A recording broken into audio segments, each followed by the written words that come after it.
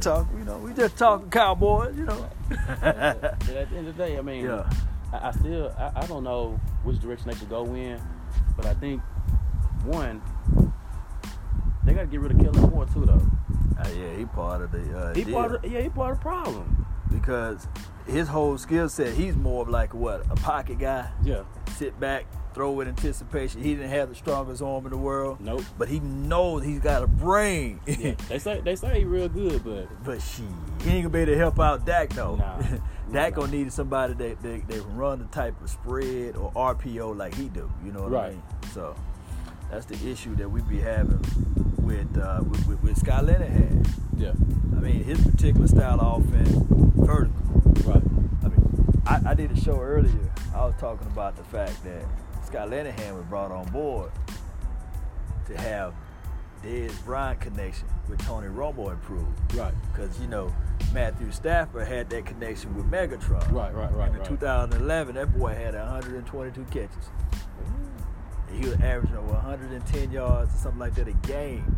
But see, even though Dez was a monster, right, he still wasn't Megatron. He wasn't he wasn't no Megatron. Nah. 6'5", 237 pounds. And you could put 3 guys on him. Yeah. And so that's what Cowboys hired Scott Linehan, because Scott Linehan, he was the offensive coordinator from 2009 all the way to 2013 for the Detroit. Yeah.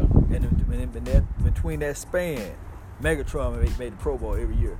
Dez didn't get his first Pro Bowl until 2013 and 14. Okay. So he only had 3. And I love Dez, but like you said, he ain't no Megatron. Right, he ain't Megatron. So now you still running this 90s offense. Who can you come in? Because it's really a good offense. It is. If you're gonna use it if you're gonna max it out. So just like we had so many different opportunities in that game, where the offensive coordinator Linehan, he should have been able to identify they collapsing down, they crashing down on the inside. You got a chance to run, hit them on the outside, and they never done it. Look, you play football. You know, Talib, he ain't want to hit nobody. Oh, yeah. He at the age like, man, I'm 32, 33. He gonna do that then. Hey, I'm here. I play cover. And Peter the same way. And then when they line up off ball, I said, okay. I tear that edge up all the time. They was playing 12 yards off the ball. I run that way all the time. So to me, everybody talking about it was a big move. It wasn't a big move because you got the average Joe, me, the average guy. Right. Average guy that's looking at that and saying, bruh, how come y'all didn't attack the outside and stretch the defense? And you know Dominic Sue and them boys, I was just like that. And they got linebackers that pursue to the ball and chase, but guess what? They small. Yeah. Mark Barron, he was a quote-unquote safety, playing linebacker position. I said, I thought for sure we were going to get out there. We were going to just run up their throat on the side of the ball, stretch the edge. Then when they start creeping, putting their people more close to the box, then we do a little play action, throw that shit down the field. But we never did it. And to me, I like Jason Garrett. Right. But I think at a certain point, because you in management, I'm in management, right? Right. Well, I was in management, but at this point, if say you run the whole organization, right, and you got odds, say you're getting ready to have an audit, right? Right. At some point in time, if your supervisors or your managers are not getting or doing what they're supposed to be doing, and they're not getting the results that they need to get, then sometimes you got to move them out the way and say, hey, okay, I just want you to watch me. There you go. Oh, boy, you on the same page I'm on, man. You see what I'm saying? Hey, watch me, and I'm going to show you how to get these results. Right. And when I show you how to get the results, this is how I need it run. So, I mean, and that's what, to me, he had the perfect opportunity to make the Super Bowl this year.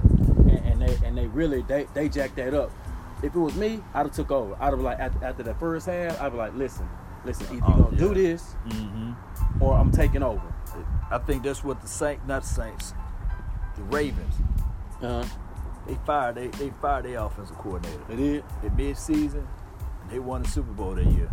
Ravens. Oh, with Yeah, I know you're talking he about. said, forget this, man. I'm going to call the play. Right. I'm gonna fall on the sword. Yeah. Because Because at the end of the day, these are my troops. These are my people. And Right. that's what I was expecting Jason Garrett to do. It's like, look, but then here we go. Right. Yeah, but he's like, nah, I'm going to need a scapegoat, so I'm going to let this brother be out there. But to me, if you're an alpha male, right, you already got millions of dollars. Right. At this point in time, it's about the concept. It's about manhood. Right. Either it can be done and it can't be done. Right. And if it can be done, I can get it done. There you go. You see what I'm saying? So I just don't think he's that type of leader. I think he's an exceptional leader, but I don't think he's just a true alpha male to say, you know what? Damn it, I said run this, and you do it, and you do it. You know what I'm saying? And then scowl at you if you don't. Yeah. And say you gonna hit the bench. But this is the thing though, with Jason Garrett and his whole philosophy. I was talking earlier on the show. I was talking about coach trees. Like, I could pull Parcells and name some of the people that came from his tree. A lot of them. A lot of people, Todd Bowles, that Todd successful. Hurley, Sean Payton, Zimmerman. Although he was kind of, he was like, he's not really had part some of it. success though. He didn't have some success. Yeah, so we can look at that tree. We can shake the Jimmy Johnson tree and five coaches come out of that. But that Jason Garrett, ain't nobody gonna be like, I just left Jason Garrett, now I'm coaching a team that's midway successful. Now, one person on the staff has been looked at as like the next. In that leadership role, you're supposed to be pretty much grooming the next person. I tell you what, outside of that, name me 3 players that came from Jason Garrett that he developed that you said, man, that player right there, all-star, man. You never have. never have. And that's my problem. Yeah. Listen, if anything, every player that he's had has regressed. Mm-hmm. Perfect example. When what's the cornerback now? Guys, we not bashing Jason Garrett. We just telling the truth about everything. Because think about the cornerback that came out. Is it out of Alabama or LSU? The one they said couldn't play. It was balling too. He's in. I think I want to say he's in Baltimore now, or either Alabama. I can't think of his name right now. But anyway, he was number 1 pick for the Cowboys, first round pick, and he came in, and then like he regressed so much. Right. And that was like, dang, for him to be like a first overall pick, he's a bust. Then now, they done overhaul the secondary. He go to Baltimore. Now he balling. Oh, you talking about Brandon Carr? Not Brandon Carr. What was the one on opposite side of him? Because Brandon Carr, we brought him from. We got him on the contract. Kansas City. Yeah, he went to plays over there. And I know you ain't talking about Mo, right? Mo Claiborne. He balling? What? He played for the Jets though, did he? Go look at some of his photos. Go look at. I'm gonna look at Mo, because Mo said it hurt, man. Mo said it hurt. But so I think some of the coaching techniques, all that had everything to do with everything. My only reservation with Mo is that we had a chance in Lil Kuechly. We had a chance to go get Fletcher Cox. We traded up to go get Mo. But that's a story of a different day, man. That can happen to anybody. But what I'm saying though is, who's to say we go get them and then they regress? They regress because I give you another one. Byron Jones. They said he was all world everything, right? Right. And now you don't know whether to play him at safety. You don't know whether to play him at corner. And you get a coach to come in one season. In one season and say, hey, I want him at corner. Yeah.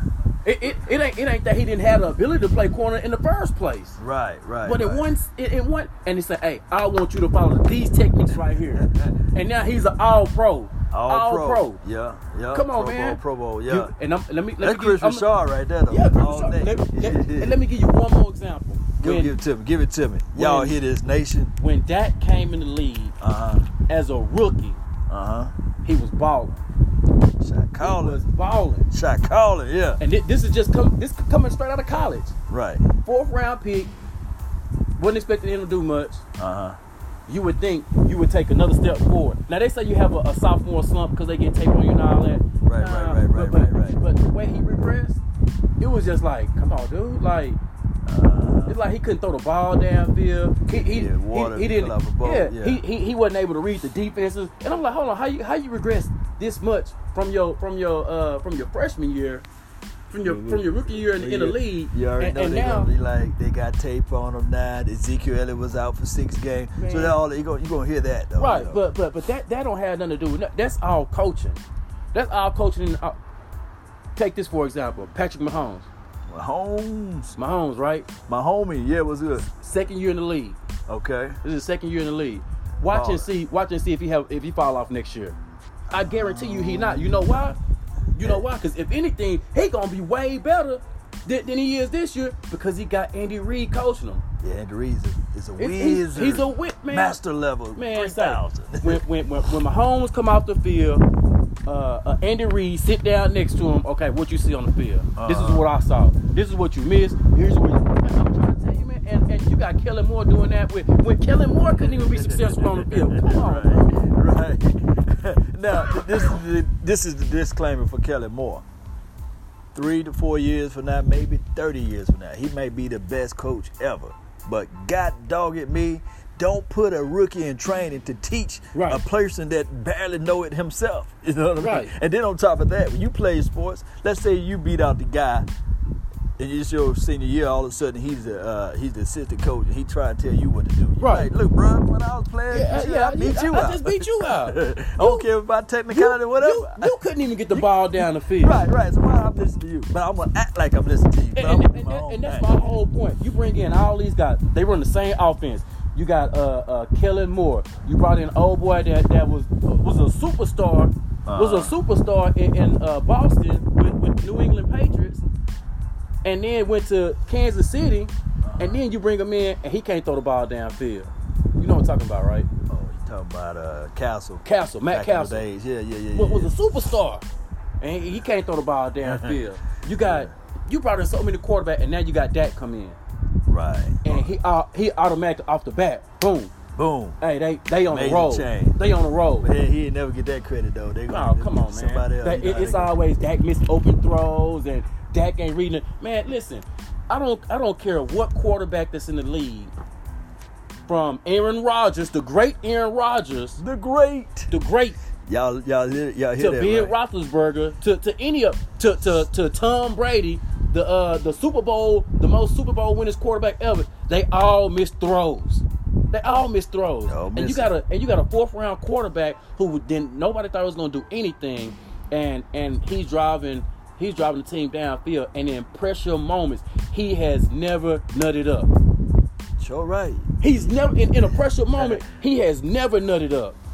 If you give him the ball back, it's almost guaranteed he's gonna put the team in position to win every single time. Go back and look at all his drives. He's never thrown an interception. Now he did have a fumble in one time. Yeah, he did. But other than that, he ain't turning the ball over. He ain't throwing it to the other team because he's gonna always make the right play. He's not gonna ever force anything. And then if you add this right here,